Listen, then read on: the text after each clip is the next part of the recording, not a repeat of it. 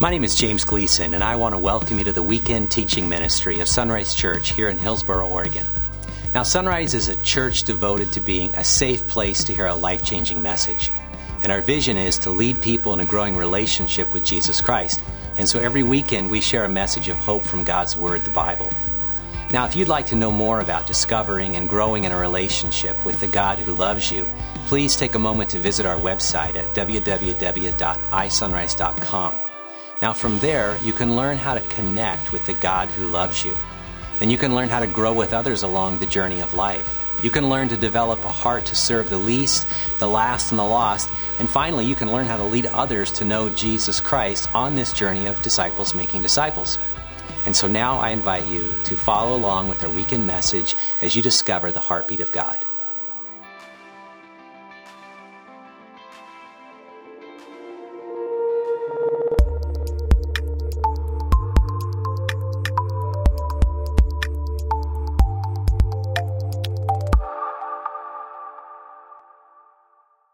I posted something on Facebook the week ago or so, and it was about the beauty of words, of poetry. And it basically went along like this. Thank God for poetry, right? No, some of you men are like going, I don't even get it. That's okay, but you'll get this. Without poetry, I would look at my wife and say, your hair is like hair. Isn't that cool? The guys are like going, now that makes sense, you know. Your eyes are like eyes. See, poetry is awesome, right? Now, I'm not like a poet, okay, all right. I don't get all of it. I don't read Byron, okay, but that's okay. I understand there's a beauty of that because in the picture of poetry, we discover something. And the Psalms and the words in the Old Testament in particular are so beautiful and poetic. And when we as Westerners grow up, we are taught to think very abstractly. We think in concepts. We think in ideas. And that's great. And the Western world lives that way. We communicate that way. We teach our children that way. Our classes are that way. We're very much about instruction and outlines. And if you are in business, PowerPoint presentations, God forbid another PowerPoint presentation, right? Or all of those things. We think that way. We think in the abstract. But the Easterners, those that were raised, particularly the Bible people, the people of the land of the Bible, people even today in the East, they're raised differently. They're not like us in the West. They're not raised to think abstractly as much as they're raised to think concretely. And they think in pictures, and they think in stories. And so when we come to the Bible and it's full of pictures and stories, we're like, where are the bullet points? You know, I want 1, 2, 3 application steps. And it's not like that. It's a story. And through the story, God speaks and God reveals himself to us. But it can be really challenging for us because the Bible was written not just at least 2,000 years ago, New Testament plus the Old Testament, beyond that, but in a different language, a different culture, a different group of people. And so we can read the Bible and kind of miss out on the beauty of it.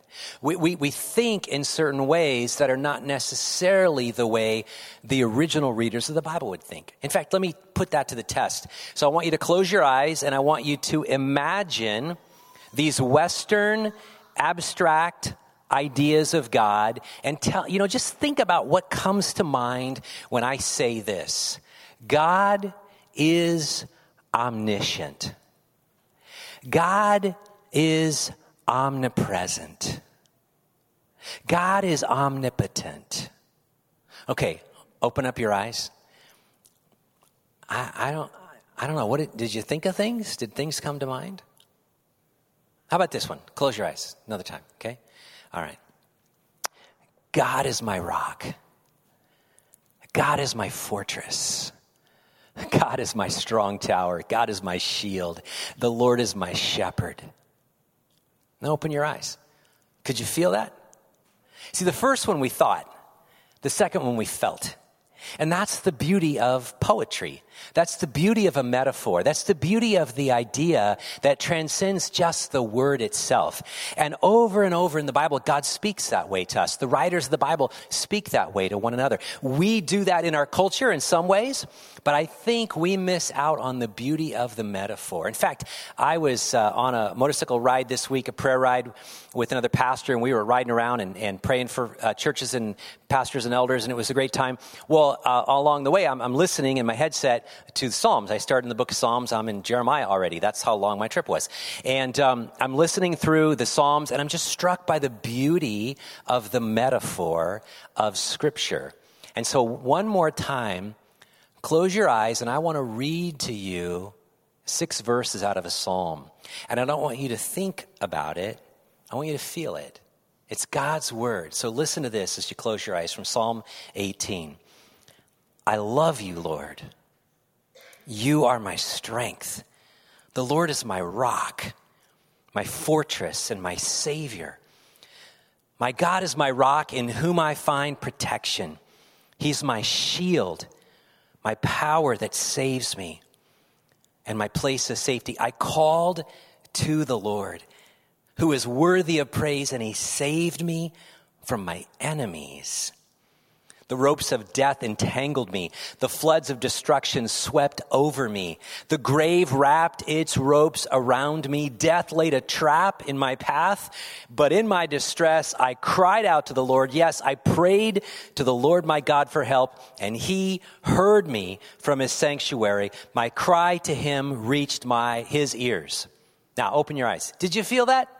Now, see, I could have just said in a lot less words than the psalmist said, God is omnipresent, God is omniscient, God is omnipotent, let's go on with it. But that wouldn't have communicated what the psalmist just told us. He was feeling like the cords of death had wrapped around him and were pulling him down. You feel those words. The beauty of Psalm, the beauty of the metaphor is all over the Scripture. The power of metaphor is so important. And one of the darkest, most dangerous metaphors is the idea in the Bible of the wilderness. Some translations call it desert, but it's actually wilderness. In fact, I Googled wilderness, and thanks be to Google, because look at this. That's awesome. I want to go, all right? Let's just pitch a tent, take the RV or whatever you got, right? And let's go just go camping, go hiking. I mean, who doesn't want to go to the wilderness, right? I mean, look at those mountains, look at the stream, look at the bison. I mean, this is awesome. This is the Pacific Northwest. This is why we live here. Thank you, REI. Okay, right? Now, this is not the wilderness that the Bible writers would have understood. In fact, this is the wilderness of Moses. So when God note that, he led the people, the children of Israel, out of Egypt. By his mighty arm, he led them out. He led them through this. This is the wilderness of Sinai. It's pretty desolate, right? Pretty barren. Anybody want to pitch a tent there for 3 weeks? Where would you find water? Yeah, that's the story, right? Where would you find food?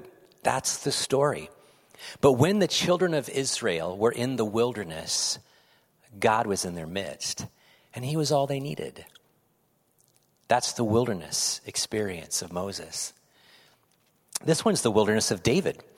This is in Israel proper, and it's part of the desert area where David fled from King Saul, who wanted nothing less than David dead, his head on a platter, right?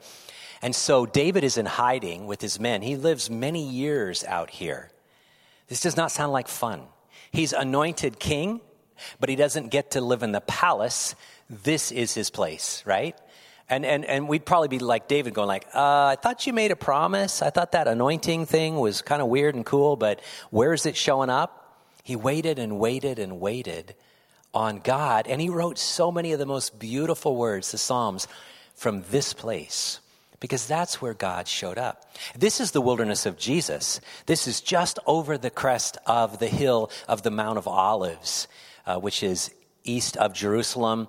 And if just a few miles, literally 20, 30 minutes over the Garden of Gethsemane. and you are in the wilderness, guess what? The Holy Spirit led Jesus to this place for 40 days where he fasted and he was tempted by the devil. God led him there. Now, that's not a very fun place to live. I've stood here, I took this picture, and you look down, and there's a little ravine. Maybe there's some creek, and there's some Bedouins that live there. But you wouldn't go here for vacation, right? You might take a picture and leave and hop on the air-conditioned bus like I did, right? But God wants to speak to us in the wilderness experience. Because, brace yourself, we're all going to go through it. Or we have gone through it. Or maybe just perhaps in this moment, some of you feel like you're in it. The wilderness is a beautifully desolate place. I left on Wednesday morning. I hopped on my bike, and it was raining and cold, like, 62. And I'm like, this is not fun. I had my first shingle shot the day before, which I hadn't anticipated. It's just all of a sudden there's a needle. I'm like, oh, what's that? That's your first shingle shot. Okay, great. I guess I'll take it. And I'm like, what are the repercussions? Well, you'll probably be sick for a couple days. I'm like, thank you. I'm hopping on a bike. Okay. So I've got this fever, and then it's cold chills. And so I go back home, I get a sweatshirt and go back, and I'm in the Willamette Valley, right? That is why we live here. Okay. And then I go up to Sisters, and I pass through that beautiful, beautiful area. This is the gorgeous area, starting to get warmer. And then I get into Bend, and I take the sweatshirt off because it's Bend. It's starting to get warm. And then I go to Hines. Anybody been there? It's about the end of the world. The only things left is Burns. Okay? All right. And it's hot, 96. And it's desert. The next morning, my buddy Dave and I take off, and we ride down south to Alturas, California, and we're meeting with pastors along the way, and we're in the desert. We're literally in the desert of Oregon there. And you know what? There's a beauty in the desert of Oregon. But then we rise up as we get towards Lakeview, and all of a sudden it starts turning green, and not just green, but multiple shades of green. I'm like, I like this too. This is a lot more fun. There are lakes up here. There are animals up here. There are people up here. People know how to live in the green, right?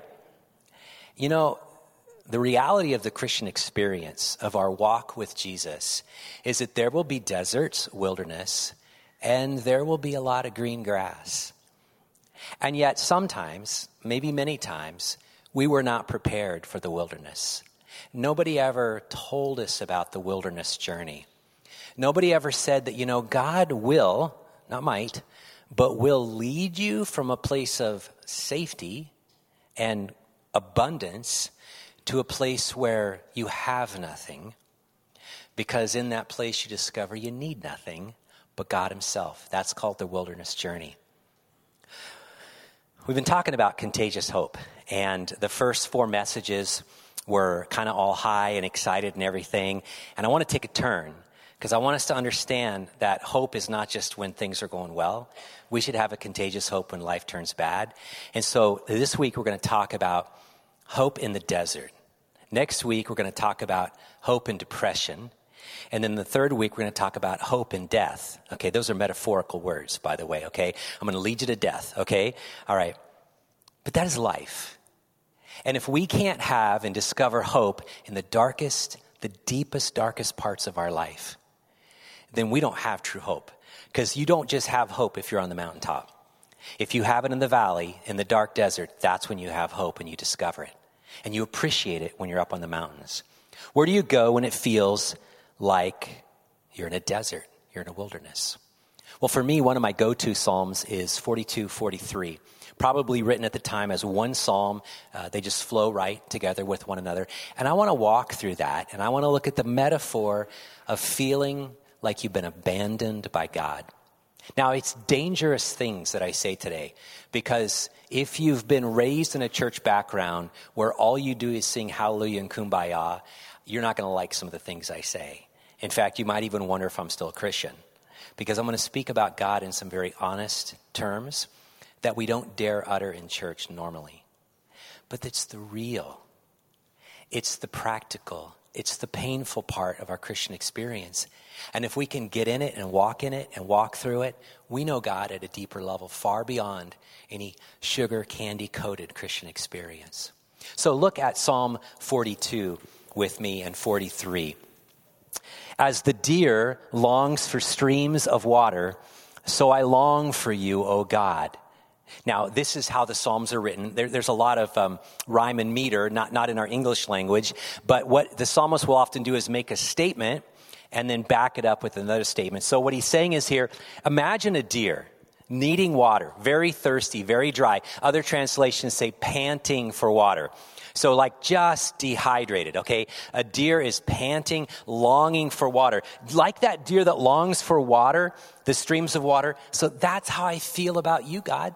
I long for you. I'm dry. I'm thirsty. I'm needy. He says, oh God, I thirst for God, the living God. Where can I go and stand before him? Day and night I have only tears for food, while my enemies continually taunt me, saying, where is this God of yours?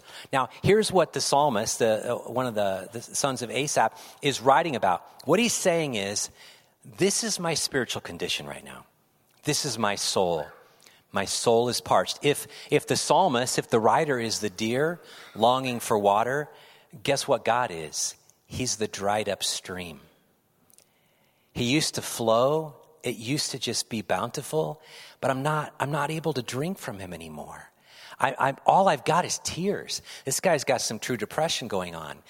I'm not eating. I'm crying at night. I'm weeping. I'm mourning. I'm in a place I shouldn't be, right? I thought you promised me goodness and mercy all the days of my life. I thought you promised that you'd be my shepherd with the green grass, right? God does promise that, but he also promises to take us through the dark valley of death, which is pretty scary.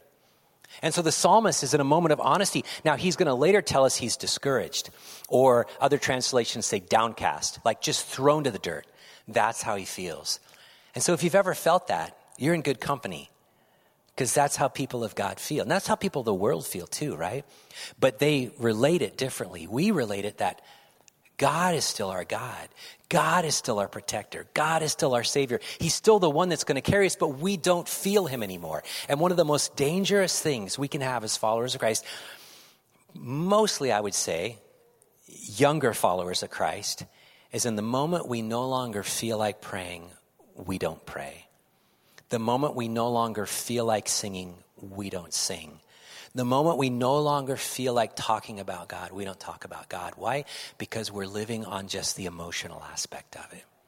But one of the greatest things you can do is do it even when you don't feel like it. We're in a reading group where we're reading through Screwtape Letters at my house. And a couple weeks ago, the Screwtape Letters, the chapters, they're talking about the law of undulation. That's what C.S. Lewis calls it. Bottom line, all it is the highs and the lows. And so the patient that this demon's working on in the Screwtape Letters is experiencing the low. He had experienced at salvation the high, when everything was working great and he was high with God and everything was good, and the demon was like, how do I get this guy? How do I distract him? Now he's in the low, he's in the valley, he's in the desert, he's in the wilderness. And the older demon, Screwtape writes, and he says, don't be unawares, because in the low, that's where he can meet with God the deepest, the best. That can be where he has his best Christian experience, when he no longer feels like a Christian. That's when he can draw closest to God, when he no longer even imagines God being close anymore. If you've ever walked through darkness, if you've ever walked through a time of seasonal darkness spiritually for your life, when you pray, when you worship, when you sing, when you testify, that is when you grow the most. And you come on the other side and you're so much deeper and stronger in your walk with God. And this is what this guy's experiencing here. He's saying, I don't feel it anymore, but I'm going to cry out to God. In fact, look how he does it. He goes on, he says, my heart is breaking as I remember how it used to be. That's a good thing, how it used to be. I walked among the crowds of worshipers, leading a great procession to the house of God, singing for joy and giving thanks amid the sound of a great celebration. In other words, he was involved somehow in the worship of God in the temple of Jerusalem. He'll later talk about that, being back there. He longs to be there. He's not there. He's not in Jerusalem. He's not in the city of God. Later we'll see he's far north. He's way north. He's outside of the community of God. In other words, he's like, a pandemic hit and I had to stream church. Okay, sorry. Okay, if you're online still, come back. Okay, even some people come back today. Here's the fact, is that I used to feel it. I used to feel, I'll say it this way, modern way, the energy of the worship of those around me. Did you feel that song, Lidifoma led? Man, that's beautiful. And not just that you sang it, but that we sang it. We experienced something together. And he says, I used to get that, and now I don't get it because I'm separated. I'm separated. He goes on, and he says this. He says, why am I discouraged or downcast or depressed? Why am I so shaken up? Why am I discouraged? Why is my heart so sad? And then he makes a declaration. I will put my hope in God. I will praise him again, my Savior, my God. He says this 3 times through his words. He says, by the way, do you ever talk to yourself? Raise your hand if you do. Everybody does, right? Okay. Well, here's a question. Do you ever answer yourself? Yeah, this guy answers himself. He's cool. He's totally tripping, right? He's like, he asks the question and then he answers. Why? I will put my hope in God. He speaks to himself. He preaches to himself. Now I'm deeply discouraged, but I will remember you even from distant Mount Hermon, which is this huge high mountain way up north Israel into Syria. That was probably the Mount of Transfiguration where Jesus went and transfigured. But the fact is, it's a high and holy place, okay? I will remember you even though I'm there, the source of the Jordan from the land of Mount Mizar. I hear the tumult of the raging seas as your waves and surging tides sweep over me. Let's keep going here. But each day, the Lord pours his unfailing love upon me. And through each night, I sing his songs, praying to God who gives me life. Notice this, friends. He doesn't feel God anymore. All he feels is the absence of God. I used to, don't feel it anymore. It used to be so great. I used to have these wonderful mountaintop spiritual experiences. I don't. I'm discouraged, I'm downcast, I'm depressed. I'm not even in the place where I can recharge my spiritual batteries. And what does he do? He cries out to God. And he says, every day, I'm going to pour out my love to the God who pours out his love to me. I'm going to pour out my songs. I'm going to pour out my prayers to the one who pours out his life to me. That is what happens when you're in the wilderness, if you don't give up. If you don't walk away, if you don't in despair turn away from God, but if you discover in that midst of all of the pain and the brokenness, God shows up there. Let's keep going. He says, oh God, my rock, I cry, why have you forgotten me? I mean, he doesn't really think God has forgotten him, but guess what? He feels like God has forgotten him. Don't raise your hand because this would be way too dangerous, but have you ever felt like God has forgotten you? I have. I've lived in dark seasons. I felt like God has abandoned me, and I've spoken to him about it, and lightning did not hit me, okay? I hope in your Christian walk, you get to the point where you can just tell God exactly what you're feeling and thinking, because he's a father. He's big enough to take it. He understands. He knows. Jesus walked this earth, friends. He says, why must I wander around in grief, oppressed by my enemies? Their taunts break my bones. They scoff. Where is this God of yours? And he comes back to this refrain. Why am I discouraged? Why am I downcast? Why am I depressed? Why is my heart so sad? And then he says, here's what I'm going to do. This is the reality, but this is what I'm going to do. I'm going to put my hope in God. I will praise him again, my Savior and my God. Let's keep going here. We go into the next part of it, into Psalm 43. He says, declare me innocent, O God. Defend me against these ungodly people. Rescue me from these unjust liars. For you are God, my only safe haven. That sounds awesome. And then he goes back. Why have you tossed me aside? This guy's up and down. You know what we do today with people like that? We medicate them, okay? We level them out. It's like, no. Highs and lows all come together, back and forth, almost schizophrenic, right? I mean, pick a side, right? He's like, I'm in the wilderness. This is the side.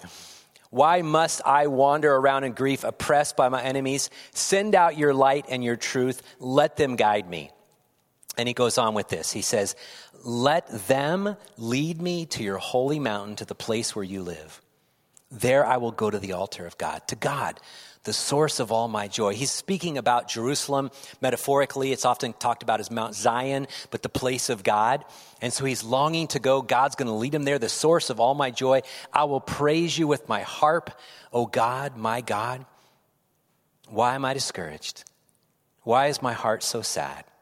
I will put my hope in God.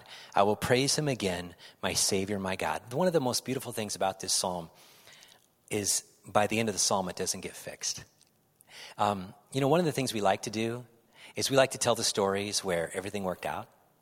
In fact, we kind of looked good, right? We might even have been the hero of the story. And here, God alone is the hero of the story.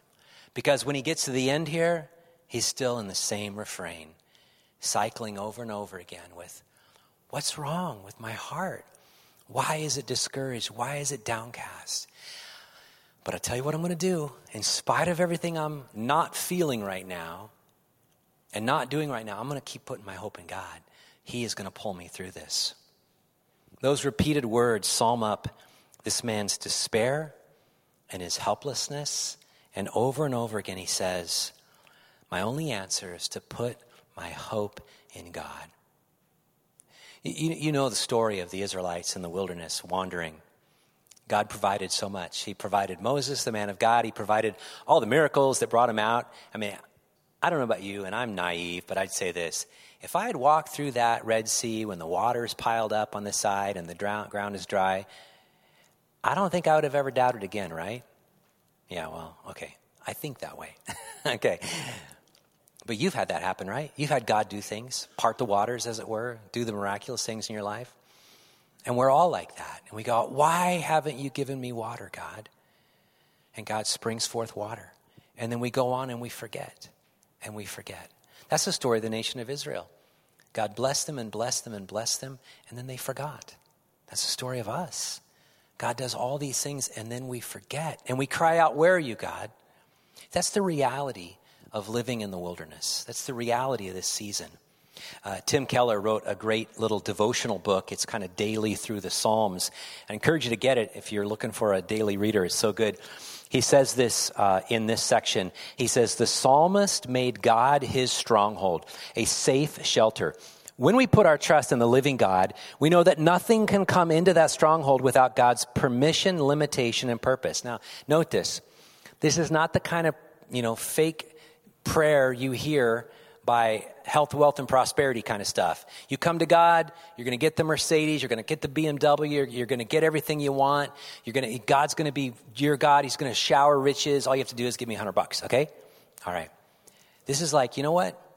God is going to protect you, but that doesn't mean he's not going to cause you to walk through the dangerous territory. He is going to bring you into his fortress, but doesn't mean he's not also going to open the door to pains, and he's going to walk with you in and through that. And nothing will happen outside of the limitation of God. That is not a Christianity you hear much today. So if you find yourself in a situation like this, maybe you have found yourself, here are some encouragements that I'd like to say just right from the psalm. Number one, pour out your soul to God. I love it. He just pours out his soul to God. He just speaks to God. Now, some of you do that. You're really good with words, and you just say it. It's kind of dangerous. Maybe you need to go alone and shout out to God because people in your house might be worried, But do it and find a way. Some of you write. That's awesome. I either envy you or I don't. I don't know. I tried that. It just doesn't work for me. But you write it out, and you just journal your thoughts out. Have you ever just journaled whatever honest feelings you feel and not worry about the lightning burning up the page, God wants you to be honest. Just pour out your heart. Wherever you are today, whatever high or low you're feeling, just say, God, I just don't feel it anymore. I don't feel like praying. I don't feel like singing. I don't feel like showing up to church. I don't feel like hanging out with other believers. I just don't feel like it. Just pour that out to God. And then number two, be honest about your despair. This is the important thing. Share it with others. Communicate it with others because there are other people going through it. There's other people who have gone through it, and they will be the best guides to walk you through the pain and the sorrow, right? The Bible tells us in the New Testament that God comforts us so we can comfort other people in their distress. God healed them, and now he wants to use those to help you find healing. Pour out your heart to God. But it's a scary thing, right? I know it's a scary thing. Years ago, I had an experience where I opened up my heart to someone. I was in my 20s. I was single. I was a youth pastor in Boise. And I was in a moment, I was just deep sadness and sorrow and struggles and all kinds of temptations and whatever. And I met with this guy, a dear friend, and I opened up my heart and I poured everything out to him. And he looked at me and said, boy, I have no idea what you're going through. And I closed everything up. And that was not the answer I wanted. John Powell, back in the 70s, wrote a little book called Why Am I Afraid to Tell You Who I Am? And he says, why am I afraid to tell you who I am? Because if I tell you who I am, if I open myself up and you reject that, that's all I have.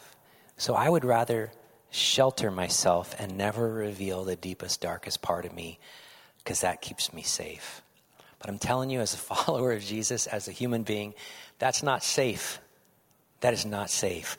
What's safe is finding a community of grace where you can pour out your real self to them and be received, not rejected, because they're honest enough to pour out their heart to you. So find a way to pour out to God, pour out to others, and meditate on who God is and what he has done for you. Tell those stories. I don't know that we're good at that. When people come and visit Sunrise and other pastors come, I just start talking about and telling stories. Well, we used to be here and then God did this. And then in 6 months, the people raised $1 million and we were able to buy this and build this out. And then all these projects. And then this is how much this was. And God showed up. And then God reached out and saved these people. And this is what happened. And the city did this. And we experienced this in the county. And I just tell all the stories of God.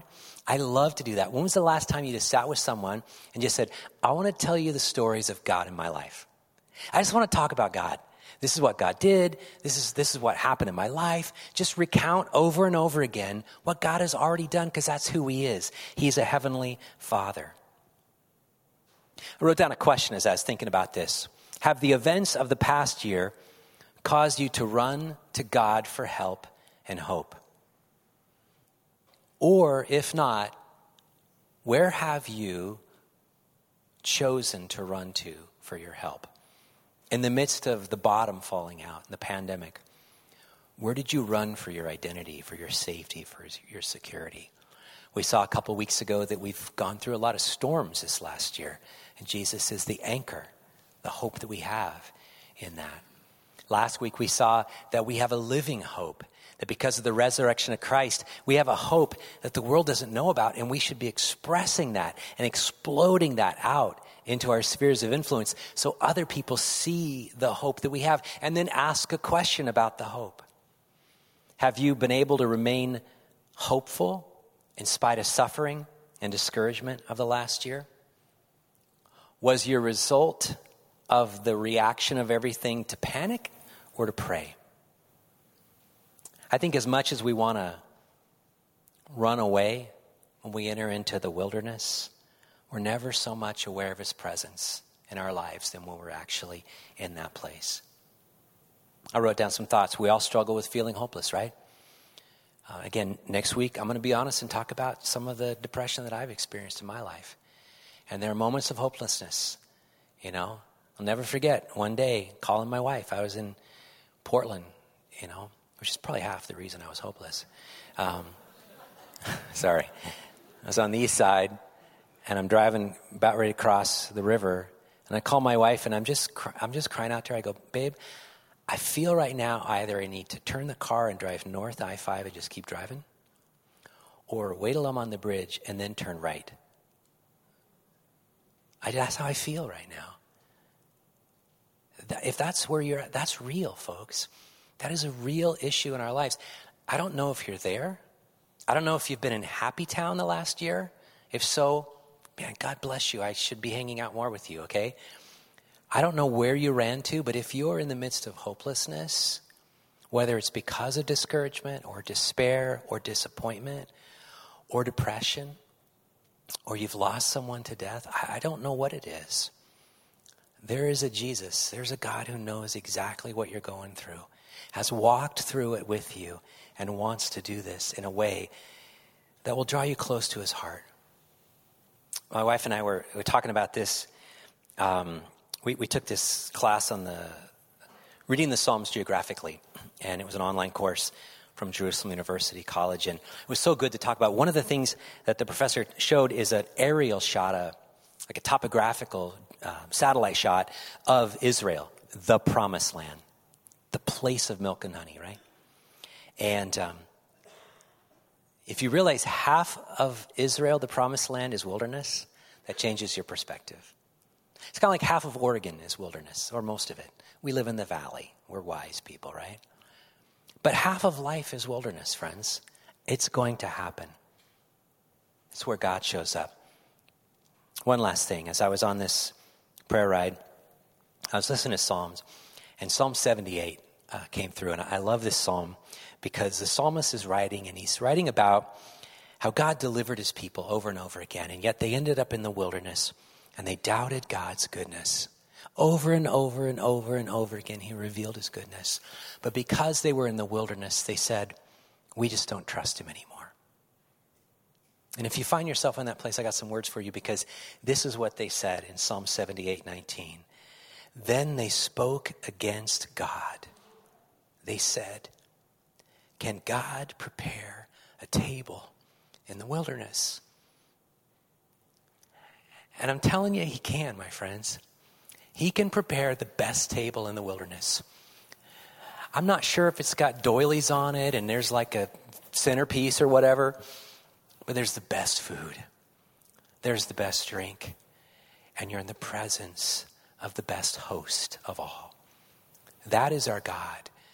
In your wilderness and in the middle of it, if you're there, I can't tell you when you're going to get out, but I can guarantee you're going to get out. If you're feeling like the curtain of despair and hopelessness has come in front of you, I can't tell you when it will lift, but I will tell you it will lift. It will, my friends. Because when you draw close to him, he's all you have, and you discover he's all you need.